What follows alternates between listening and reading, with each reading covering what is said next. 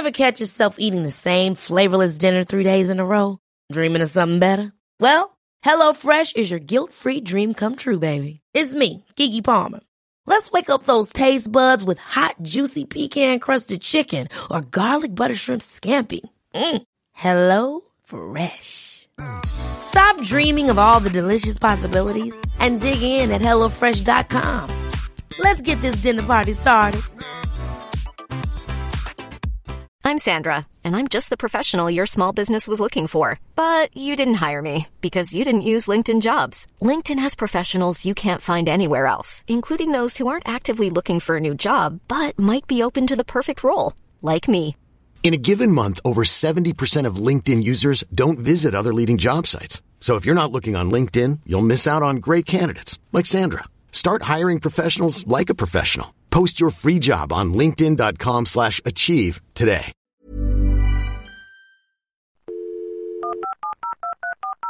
This podcast is a Royfield Brown production. Find others on iTunes. All right. Here I know. The Agora Podcast Network. Agora is a marketplace of the mind, where intelligent, independent podcasts meet curious and discerning listeners. Our network of shows includes American Biography, The Bohemian Podcast, How Jamaica Conquered the World, The History of the Papacy, The History of England, The History of Alchemy Podcast, Mid-Atlantic, When Diplomacy Fails, 1001 Conversations, History of Anglo-Saxon England, The Secret Cabinet from Germany, 10 American Presidents, The History of Germany Podcast, the AgoraPodcastNetwork.com. Listen to Agora today. Hello and welcome to another Agora Podcast Exchange. I'm Royfield Brown, and this month I'm sat opposite Alison Gerlach of The Unapologetic Capitalist. Alison is a seasoned strategic management consultant, serial entrepreneur, investor, business executive and lecturer with expertise in and with a passion for building businesses. In other words, she's smart and knows just about everything you need to know about the world of business. And her podcast is rather good too. Hello Alison. Hello, how are you? I'm not too bad. Where are you today? Today, I'm actually on the campus at the University at St. Andrews. One of the things which kind of fascinates me about you, doing my extensive research, is that as well as the world of business, you're kind of big into academia too. So what are you doing over there in my fair country? And what was this academia stuff that you do? Well, usually in academics, I lecture. I've been known to actually teach a course, a semester-long course, usually to MBA students, Masters of Business Administration students, in business plan writing, pitching your venture, getting investments for new ventures, and I also teach international business strategy. So occasionally I lecture in different universities, and I said every now and then I will teach a full semester course. Silly question, and you've really answered it. I'm going to ask it anyway. Entrepreneurs, are they born or can you teach it? You know, a lot of people have different philosophies about entrepreneurs. I have a very simple one. I think that, I don't think everybody's an entrepreneur, but I think that an entrepreneur can come from anyone. I think that there are entrepreneurs sitting in cubicles in Fortune 100 companies. I think there are entrepreneurs who, are students. I think there are entrepreneurs who have built several successful businesses, and there are definitely entrepreneurs who have built businesses that have failed and have come out smarter for it.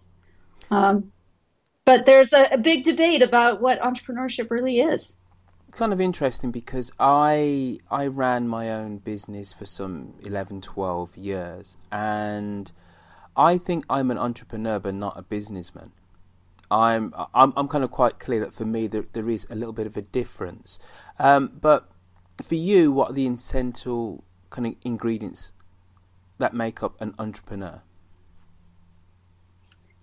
I believe an entrepreneur is really someone who I think that when I generally lecture, I describe it as a really good business person sees a storm coming and they're very prepared for that storm, so they can weather it.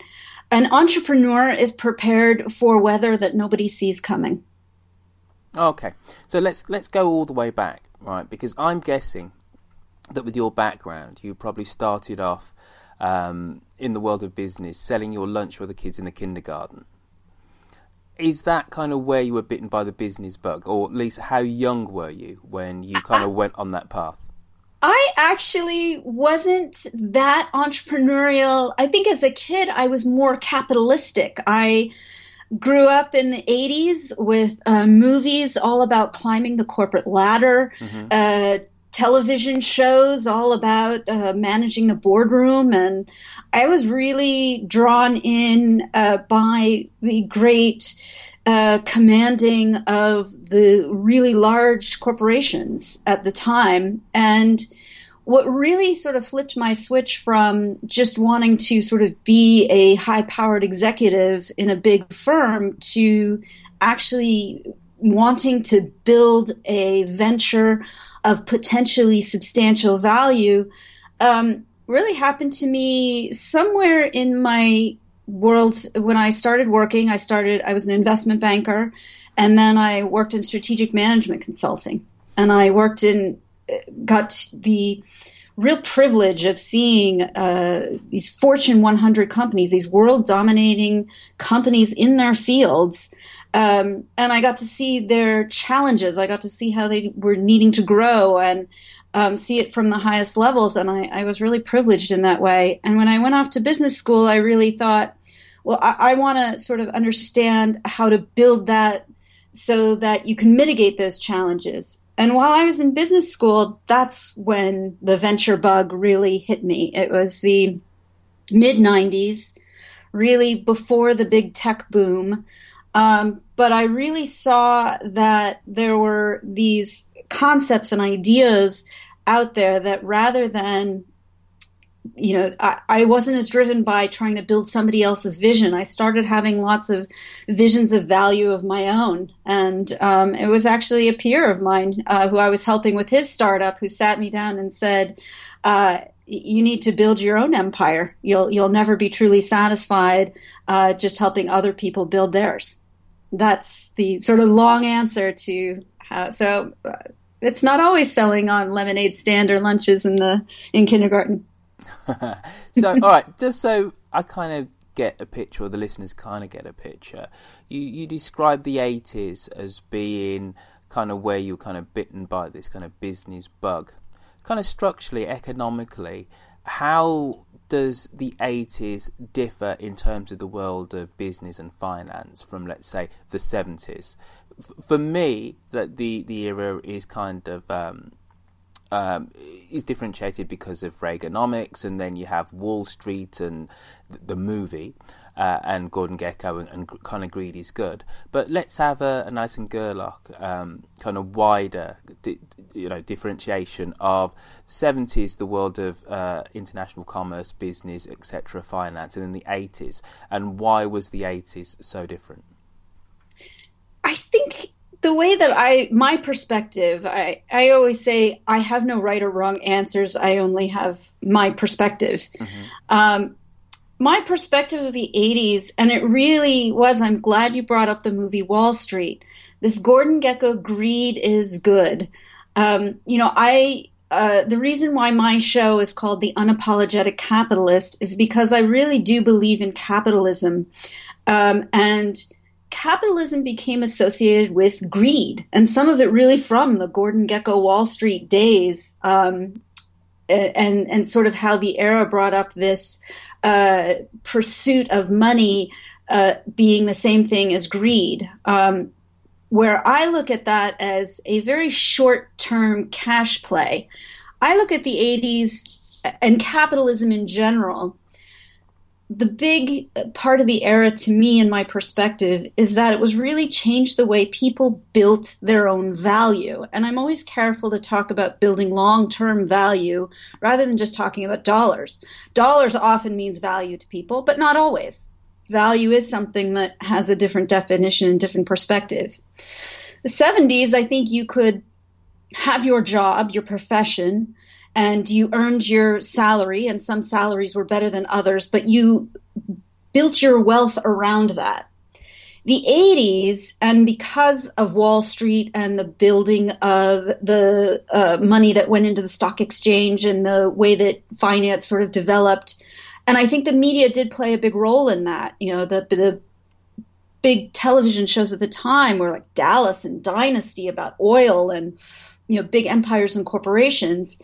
But the way you built value sort of changed. It evolved from, well, you weren't going to get wealthy or build great value just by your salary anymore. There was this notion of investments. There was this notion of creating value and making your money work for you rather than just something you were sort of saving and building as a nest egg. So that's sort of how I think I looked at how the 80s sort of shaped my passion for capitalism, but also really wanted to separate it from not the short-term greed that I think was really presented in the 80s, because it was an era of a lot of opulence, and really sort of say the modern good example of capitalism is the person who really values the pursuit of long-term wealth generation, long-term value generation over a short-term cash play, and really values the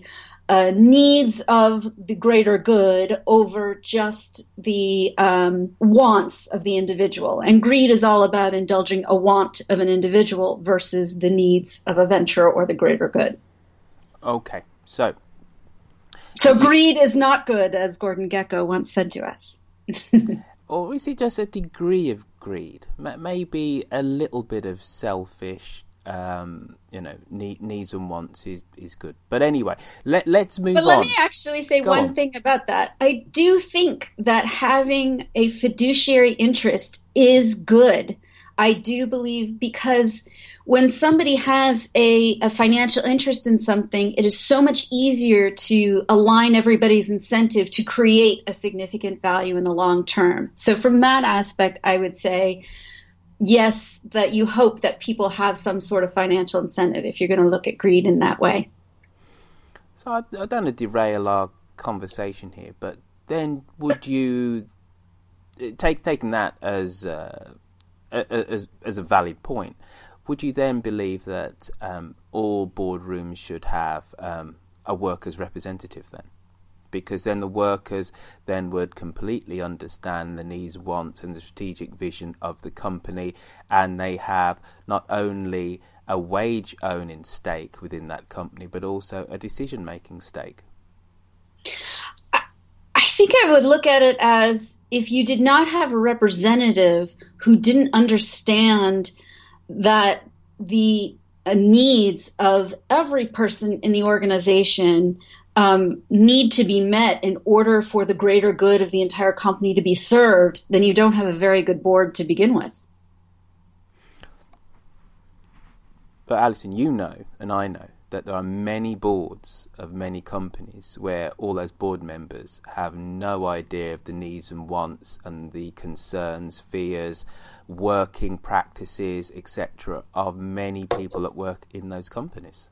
Absolutely. I think that that's a real problem. And a lot of my show focuses on leadership, on just the very things you're talking about, because companies are so suboptimal because they lack a basic organizational process understanding. And I have a lot of different shows that talk about understanding who all the players are, not just within your organization, but all the partners that you have outside of your organization. And if you can't find a way to align all of those incentives, then the greater good and the value of the entity will never be optimally met. And that's part of why I have a job that I have, is because of the inefficiencies that exist and the hope to bring those efficiencies to others.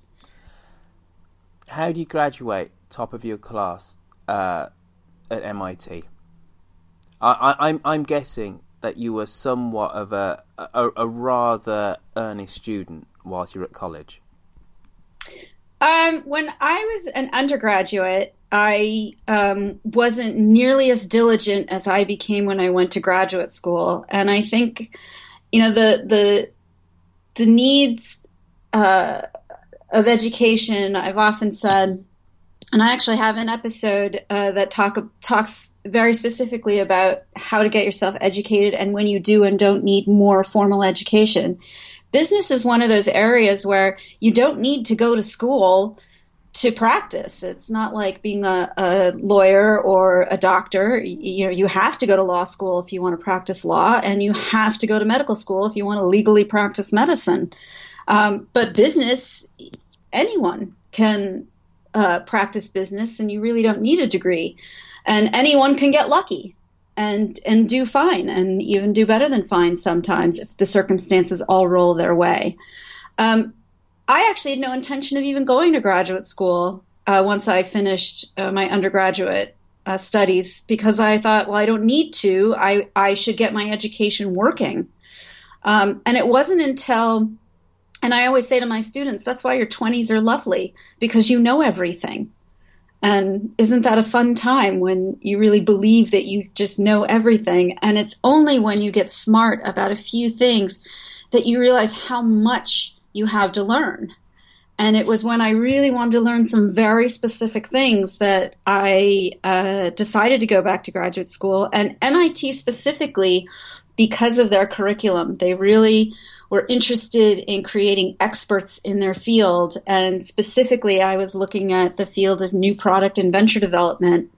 And, so when I was there, I don't think I went there without any goals of earning great grades. I really went there because I was very hungry to learn very specific things. And MIT was a place where, it was just a smorgasbord of really interesting professors, unbelievably interesting classmates from all over the world.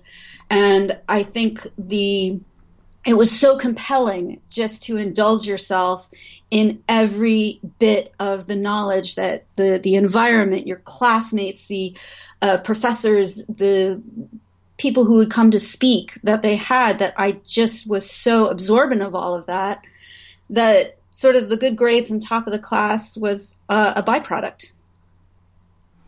You're selling yourself massively short there, surely.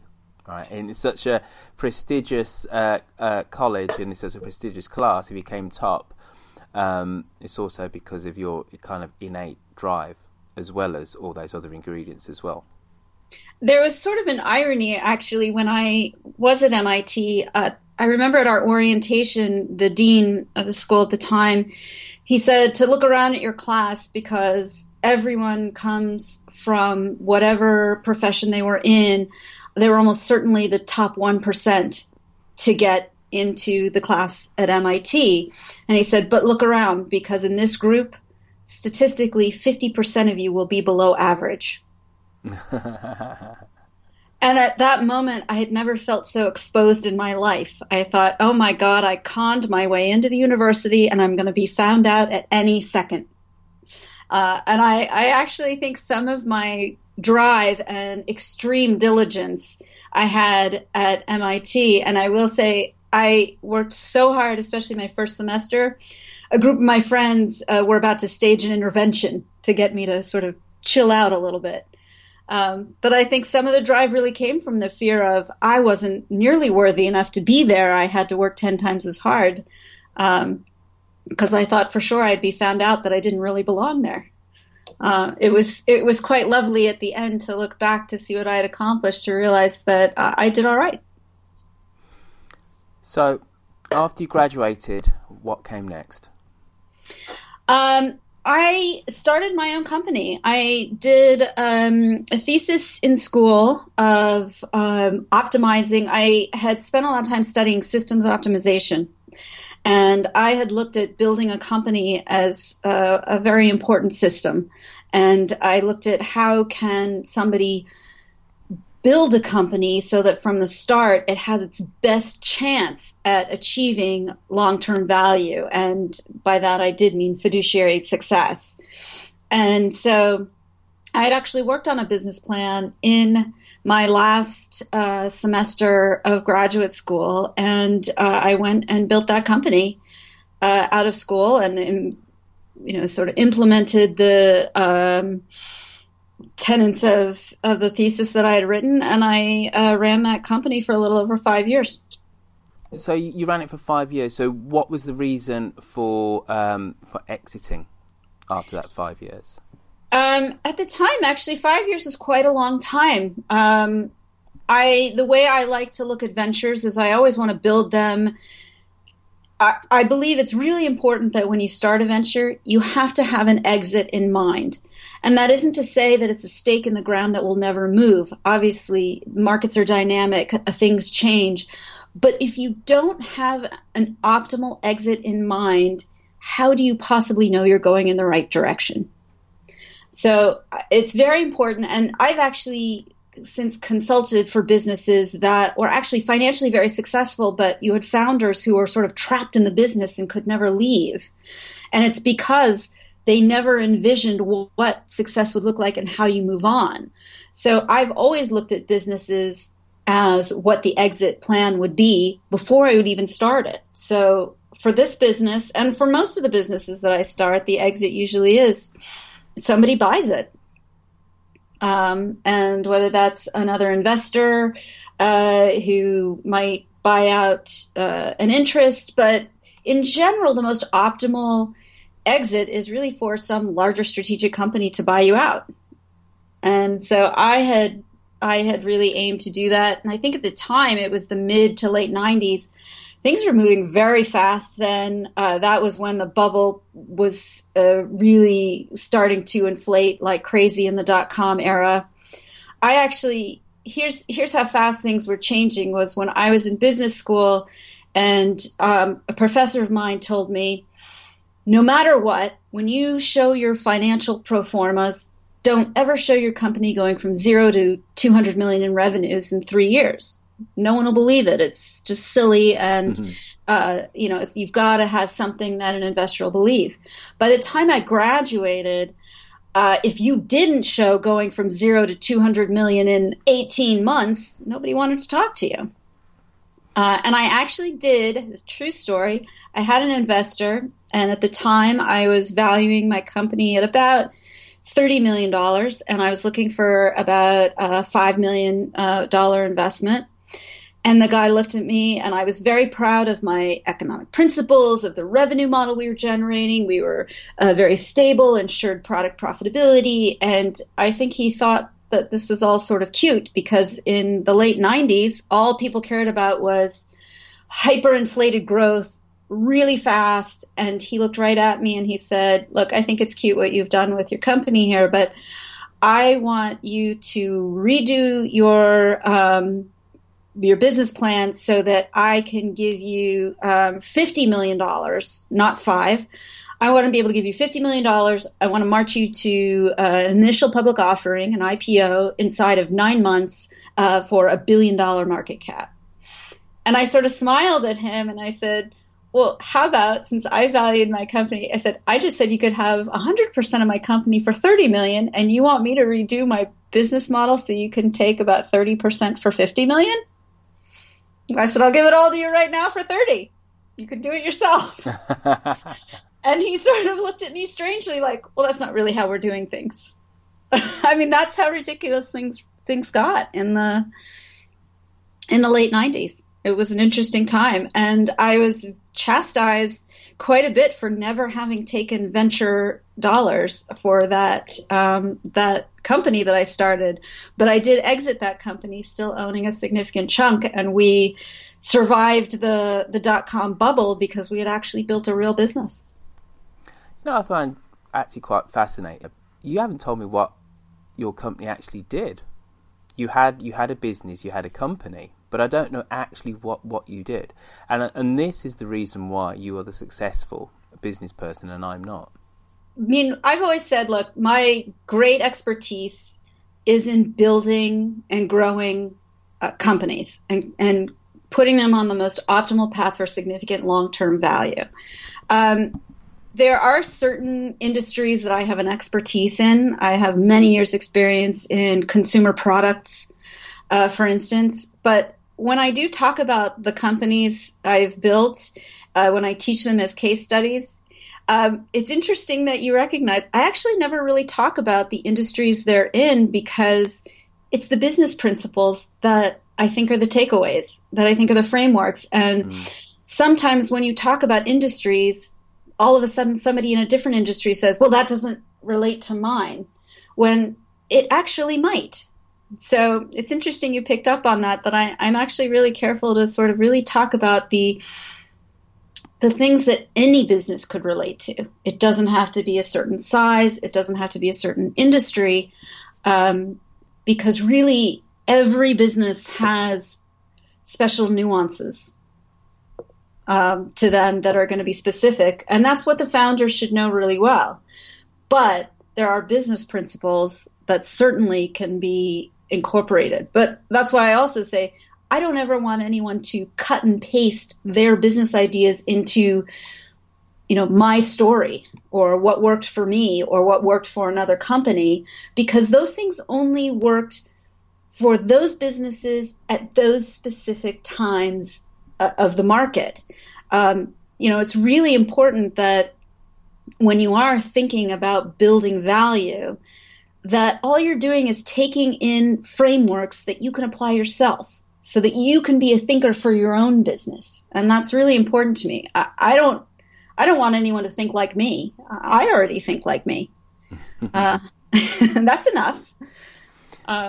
So that's why I sort of don't really talk too much about an industry, because at some level, I want people to take the pieces that can contribute to their own thinking in their own specific circumstances. How, apart from kind of hyperinflated rates of growth, wanting to rush to IPO, etc., how has the online world, the new kind of digital, it's not so new now, but let's say how is the last, let's say 20 years, how has that impacted on the perception of how you run a business? How is the likes of the growth of Apple and all these online brands, how has that impacted on the world of commerce and business, would you say? That's an excellent question. One of the greatest impacts, there's sort of a couple. On the one hand, the companies that have been truly innovative, like Google, Apple, I could certainly name many, what they have given is this notion of there really is a significant potential to create something extraordinary and something of really substantial value. And you don't need to have the company for 100 years to do that. And you can do it in a lifetime. I think there's some really great things about that. I think the flip side of that is you don't have to be a Google or an Apple to be very successful, that there are many different paths to achieve great success. And the other sort of challenge of how the whole digital.com high-tech era of startup and business growth has changed is there's a tremendous amount of impatience. The venture investors are impatient. They want to, like the story I shared, they want to see their returns in a couple of years, not in the traditional 5, 7, 10 years of what it used to be before the big tech boom. And the entrepreneurial community has also changed quite a bit as well. I've often said that entrepreneurs, there's this sort of society of startups and people who founded companies, and you would think that we would all be so supportive of one another because it's a very difficult path. It's stressful. It's a lot of blood, sweat, and tears. It's sometimes only getting paid in equity and not even be able to pay your bills. You stay up at nights wondering, how am I going to make payroll? How am I going to make rent on this office space I just got? I always say starting a company is great. You get to do this one fabulous ego indulging move, which is you give yourself a title. You get to call yourself the CEO, and that feels so grand. That's something that you go back to the 80s. You got that title after 20, 30 years of very hard work. Now you could get it right out of grad school. So you give yourself this title, but then the second you have employees, you look around and realize, oh my gosh, these are people whose livelihoods now depend on me. And there's this need to grow very big, very quickly. And I think that's a little detrimental because it's a fearful way to build a business. Because if you're not, go big or go home. I've heard that so often. And I find that to be a terrible business strategy. You don't have to go big and you don't have to go home. There's many shades in between that can lead towards something quite successful. If there's one business titan who you would say, right, here is somebody who did kind of great things, who was, let's say, kind of had his heyday before the 1980s. So it could be anybody from, I don't know, from the 1850s to let's say, to 1980. Who would that be and why? Wow. I have to think about that one. I think there's companies. I love the story of M&M Mars. Mm-hmm. The candy company. It's a family business that, saw opportunity and built on it in a way that was sort of examples of good capitalism along the way. And they've maintained a very excellent growth industry and been able to transform themselves throughout the years. I actually like to look at musicians who've managed to reinvent themselves. So bands like U2 that have been relevant for so long and evolved through, they found success early, but then leveraged that success and grew upon it. And I think those types of stories are the ones I find to be really compelling. Because and you're saying that you're equating U2 to being a business. So we're not talking about U2 as just being musicians and artists, but it's U2 as maintaining a brand, selling units consistently throughout decades, updating their image. Is that how you're making the analogy? Yes, but it could be seen as their artistry too. They, like I said, that you can point to there's really a handful of musicians and artists that are considered legends rather than just, hey, they were successful in their time. And it's because they really did evolve their art or their product as, and if it was just a widget, let's say in the business, mm-hmm. To not rest their laurels on that one widget and say, well, I've made enough money, so I'm done. And I've seen that happen through the years in businesses where somebody has had great success, but then they said, well, I've made enough money. But they didn't realize that they'd also created a business that other people depended on. And they didn't realize that they were letting a whole bunch of fruit sort of die on the vine just because, well, they made enough money. But I find the really excellent, good shows of capitalism and entrepreneurship are the ones who say, wow, we saw an opportunity. We created a product. It was compelling to a core consumer.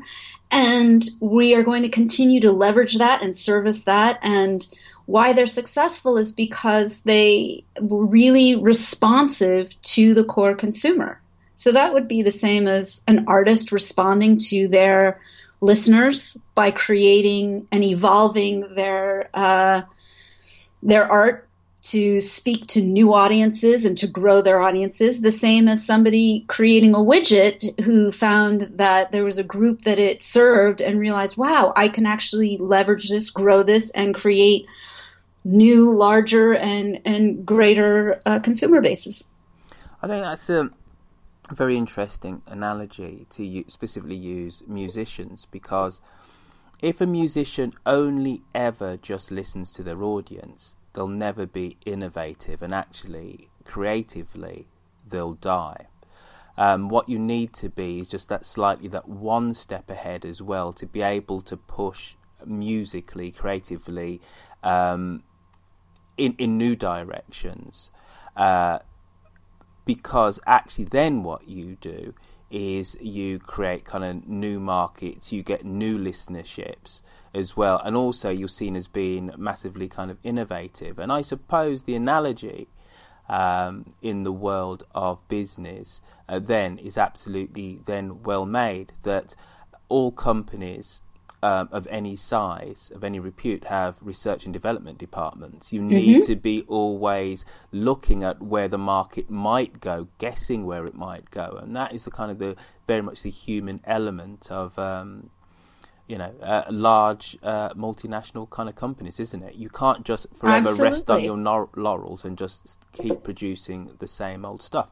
And it's kind of interesting. You go to somewhere like Venice and you can go to the island of Murano, where they make all these wonderful kind of glass blown chandeliers and whatever, and they've been doing the same thing in effect for 300-400 years, and they're seen as being the epitome of kind of that type of intersection of art and commerce and industry.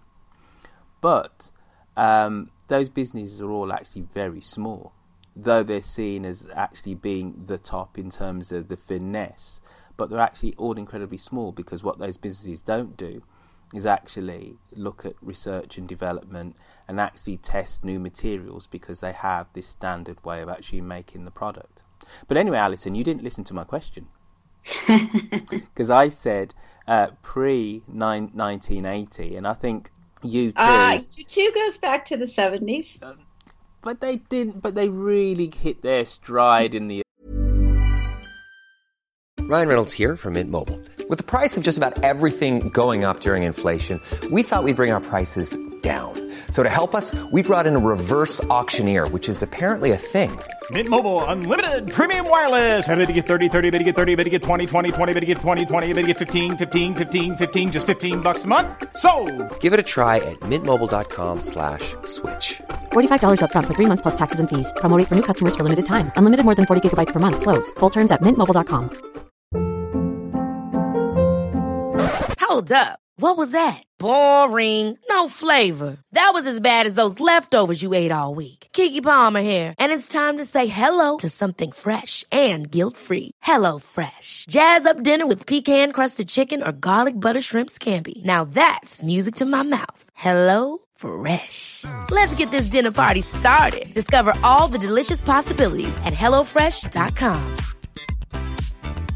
I'm Sandra, and I'm just the professional your small business was looking for. But you didn't hire me, because you didn't use LinkedIn Jobs. LinkedIn has professionals you can't find anywhere else, including those who aren't actively looking for a new job, but might be open to the perfect role, like me.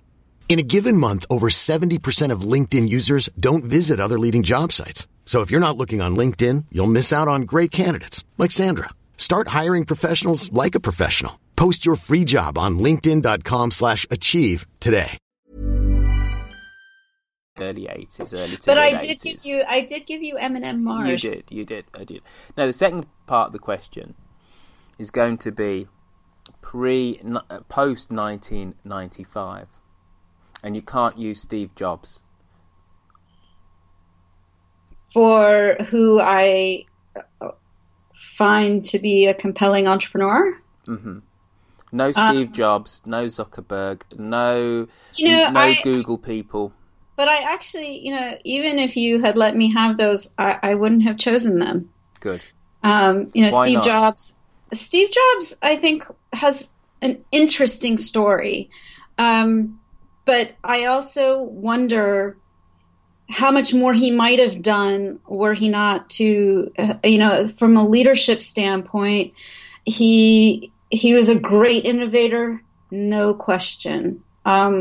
He was not a great leader, nor was he even a good manager. And I wonder how much more he might have created or without the bumps he hit in the road because of that. And Zuckerberg, again, I think Let's just stop on Steve Jobs. Why wasn't he a good business leader? Because he's massively lionized. And I think you're right.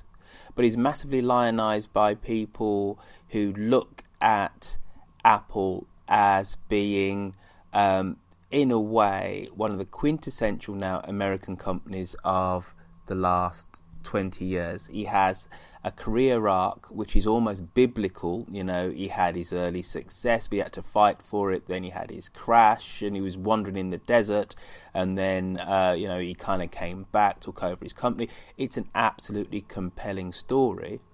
But why, when you look at the details, at the weeds, why wasn't he a very good business leader? I think all the things that made him such an unbelievably successful innovator were, I think, at odds with some of the things he needed to do to genuinely lead, to have a supportive cast around him so that he didn't have those times in the desert. I mean, his own company ended up kicking him out. He wanted to pursue certain things that, I think he lost track of the greater good over the product sometimes that he was trying to create. The toughest part of leadership is understanding the long-term needs of the venture over your own individual wants. And sometimes it's very hard to discern needs from your wants, because sometimes you want something so badly it feels like you need it. But you really need to check your ego at the door, and you need to be able to separate your own personal passions from the being able to make optimal, rational business decisions. And I think his passions were so driving, and that's what gave him such creative success on the product development side. But I also think it was his greatest impediment in terms of being a leader, because passion should be the thing that keeps you going in the times that feel very long and arduous. Passion should be nowhere near decision-making. Decision-making needs to be divorced of that passion so that you can objectively look at what's in the best interest of the long-term value of the venture, not just this one need. So I'm not sure how clear that is, but like the very things that made him so unbelievably successful in product development, I think hindered him from being able to genuinely lead a company at certain times to be able to seek the greater good. Okay. So who's going to be our business person from 1995 in the last 21 years? Who's the person who I should run off and go and study their business practices? I'm not sure I have a name, honestly. I like bits and pieces of lots of different stories. And tell me two bits and pieces, Alison. Bits and pieces, gosh. Honestly, no name is coming to mind. I have to be thoughtful about that.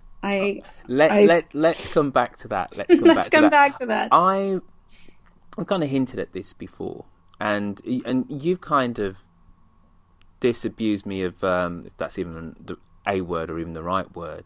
But I always thought when I started my business, initially at the start, I thought I was a business person.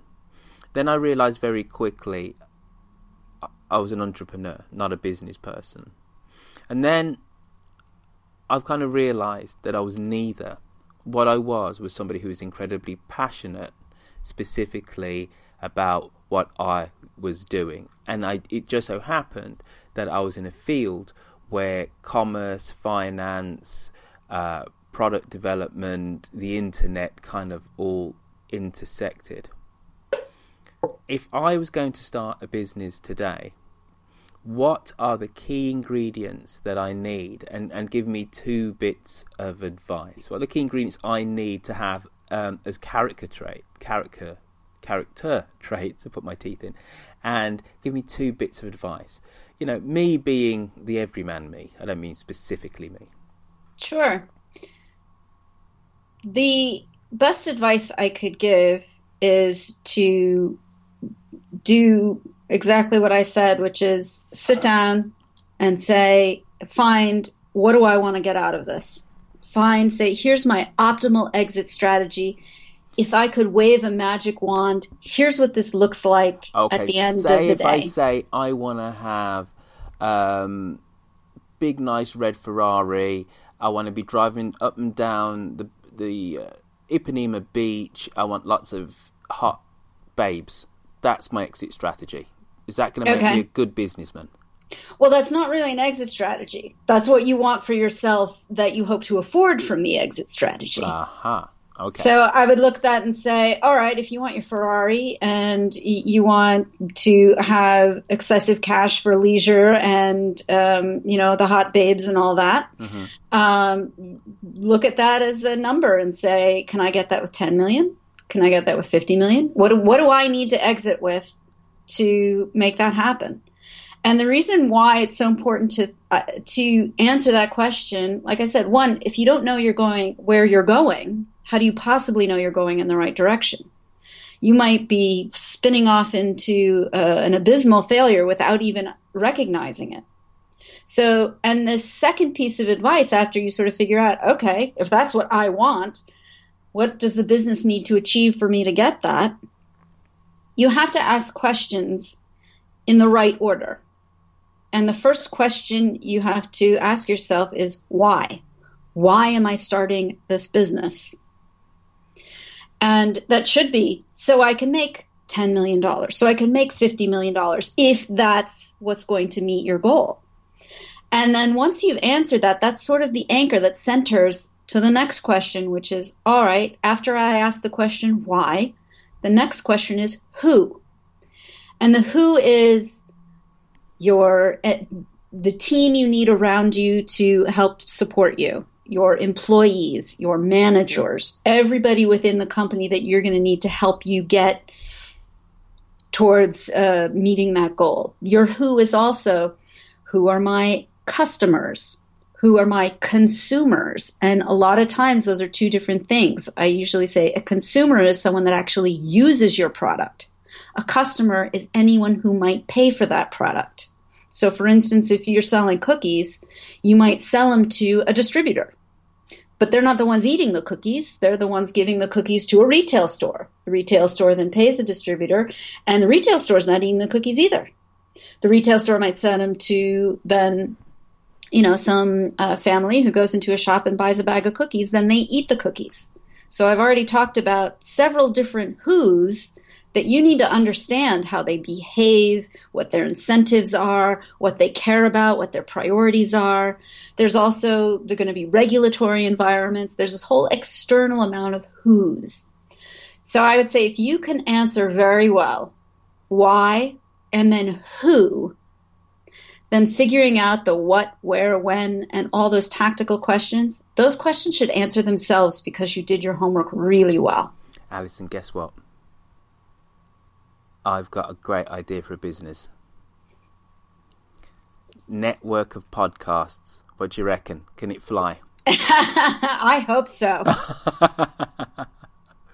One of the things which I found really compelling about the times when we've spoken before is the fact that you don't... I can't easily label you. Now, to my kind of British sensibilities, you're an American woman, a West Coaster, and you're into business, and you have a title of your podcast, which we'll come on to in a little while, which is The Unapologetic Capitalist. So, by definition, me being an old European dyed-in-the-wool lefty, I'm supposed to go, "Rrr." But you're into football. And I mean football in the sense that, the 95% of the globe calls it football. Where did that passion come from? Boy, I've been into sport since before I think I was into entrepreneurship. That's where I did grow up playing ball. I played, in America, we sadly call soccer, since I was a little kid. But I played all different types of sport, and I enjoyed watching all different kinds of sport. And so I've had a passion for sports since I can remember. And I love the business of sports. I love the romance of sports. I love that sport can defy all statistical probability sometimes, and I find that so compelling and interesting. How can you not love it? Absolutely.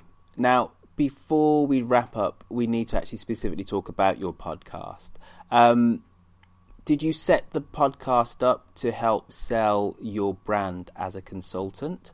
Or did you have some other reason for putting together this rather quality product? I consider myself actually an accidental podcaster, which is unusual considering the great diligence and intention I've gone into every other business venture in my life. I had been lecturing, doing academic lectures and some corporate lectures on optimal business building, optimal business startup for quite some time. And on an airplane ride from New York back to San Diego one time, I sat next to someone who we struck up a conversation right when we sat down getting on the plane, and he was very compelled by our discussion. He was a media guy. He said he doesn't understand any business stuff, and I said, would you like to? And he said, sure, but there's no way I'll understand it. And I said, I bet I could explain it in a way that felt accessible. And by the time we landed, he said, you know, I'm about to have a meeting where I'm talking to a network about some talk radio shows. Can you put together a little summary? I'd love for you to have a show where you could make business accessible to a whole range of folks who find entrepreneurship and venture and business compelling. And really, that's how it started. What was the biggest hurdle that you had to overcome setting up your podcast and actually doing those first episodes? I was pretty fortunate because when I started, I was set up with production. I used to record, before I went and recorded on my own, I used to record at a professional studio. I had engineers. I had a producer that was provided for me by the network. So I think I lucked into quite a bit. Once I started doing it on my own, I would say the biggest hurdle I've had is myself. I happen to, ironically, be an incredible social media phobe, and I am spectacularly terrible at self-promotion. So those two things are not great. You haven't done too bad a job on this interview today. Stop it. No, interviews I'm comfortable with. I enjoy them so much, I'm sure you can tell. It's really the getting out there on the social media, getting out there and self-promoting, and doing the sort of sales bit of it that I'm so uncomfortable with. I'm happy to lecture. I'm happy to be interviewed. All that stuff is lovely and wonderful. It's the stuff you need to really do yourself to really build and expand your audience that I think has been my greatest challenge, without a doubt. One of the things which I've always kind of really marked about kind of podcasts is that kind of business, self-improvement, etc. There's a real kind of intersection of those two kind of genres of podcasts. And in terms of entrepreneurship, there's a lot of podcasts out there that kind of deal with that topic. How is your podcast different? The main thing about my podcast, and I agree, there's many out there, and I think there's some really excellent ones. What's important to my podcast and what I hope to give is that I would really like to make people better thinkers for themselves. I don't want to give any little how-tos here and there, but rather to give frameworks for people, and also to make it very relatable and accessible, that there's nothing so complex that can't be described in simple terms. But simple doesn't mean small or condescending. It means smart. And so I'm hoping that the discussion and the interactivity of the Unapologetic Capitalist is all about creating long-term value for your venture, whatever that venture might be. What's the best interview you've conducted in the last month? I have an interview that is going to be coming up this fall. So I haven't done the interview yet. I've done a pre-interview. Alison, you're supposed to say this one. I know, but it's the only one within the last month I can really speak to. Actually, that's not true. I have two. One is my favorite interviews in general are with entrepreneurs. I occasionally will profile a venture, and we will have a show discussing an issue that keeps them up at night. And there's one entrepreneur I've actually not just interviewed once, but I followed up several months later to see how he was doing. And I enjoy those so much because they're very earnest. They're genuinely discussing an issue, and it's very relatable to so many of the listeners, rather than when I do have an interviewer on where they're trying to sell a book or something of the like. The other type of interview where I am interviewing someone who has a book, I have one interview that I've completed, and there's a show that is up and you can listen to, and that is with Bill Owlett, who's the executive director of the entrepreneurship program at the Sloan School at MIT. He has a very interesting take on entrepreneurship, and I enjoyed our discussion very much. And then one that's coming up of someone who has I actually might even answer another question of yours, which is who would I point to as someone that I think is a very compelling business person and leader, and that's Ken Blanchard. I think people might know him from the 15-Minute Manager of fame. He's coming out with a new book in the fall that circles around mentorship, and he's really a thoughtful, smart person who is continually innovating and being thoughtful and learning more about how to build better businesses, how to lead better, how to manage better. And I find that to be quite compelling. I'm such a terrible interviewer that I so mangled my question that the only answer I was waiting on and wanted was you, of course, Roifield. You've really dragged me over the coals. This has been the most amazing experience. Well, now then you have to flip the question the other way, of saying who's interviewed me in the most. I mangled it. I mangled it. I dropped the ball. Alison Gerlach, this has been absolutely fantastic. Thank you for agreeing to be on The Exchange and to be our podcaster of the month. And thank you, Roifield, for giving me questions that I couldn't necessarily answer. That is my want. Alison, if anybody wants to catch up with you on social media, where and how can they do that? They can do an old-fashioned email, which is THEUC at unapologeticcapitalist.com, or they can reach out to me on Twitter, which is at abgerlach, ABGERLACH. Or you could visit my website, which is unapologeticcapitalist.com. There's contact info there. Don't forget, each month on the Agora Podcast Network, we do this, The Exchange, and we promote one of our own. So look out for us next month. I don't know who that will be, but it will be Thomas Daly in the hot seat who'll be interviewing somebody else. So you can go to agorapodcastnetwork.com to find out all the shows that we do. I've been Roifield Brown. It's been great speaking to you. Bye-bye. The Agora Podcast Network. Agora is a marketplace of the mind, where intelligent, independent podcasts meet curious and discerning listeners. Our network of shows includes American Biography, The Bohemian Podcast, How Jamaica Conquered the World, The History of the Papacy, The History of England, The History of Alchemy Podcast, Mid-Atlantic, When Diplomacy Fails, 1001 Conversations, History of Anglo-Saxon England, The Secret Cabinet from Germany, 10 American.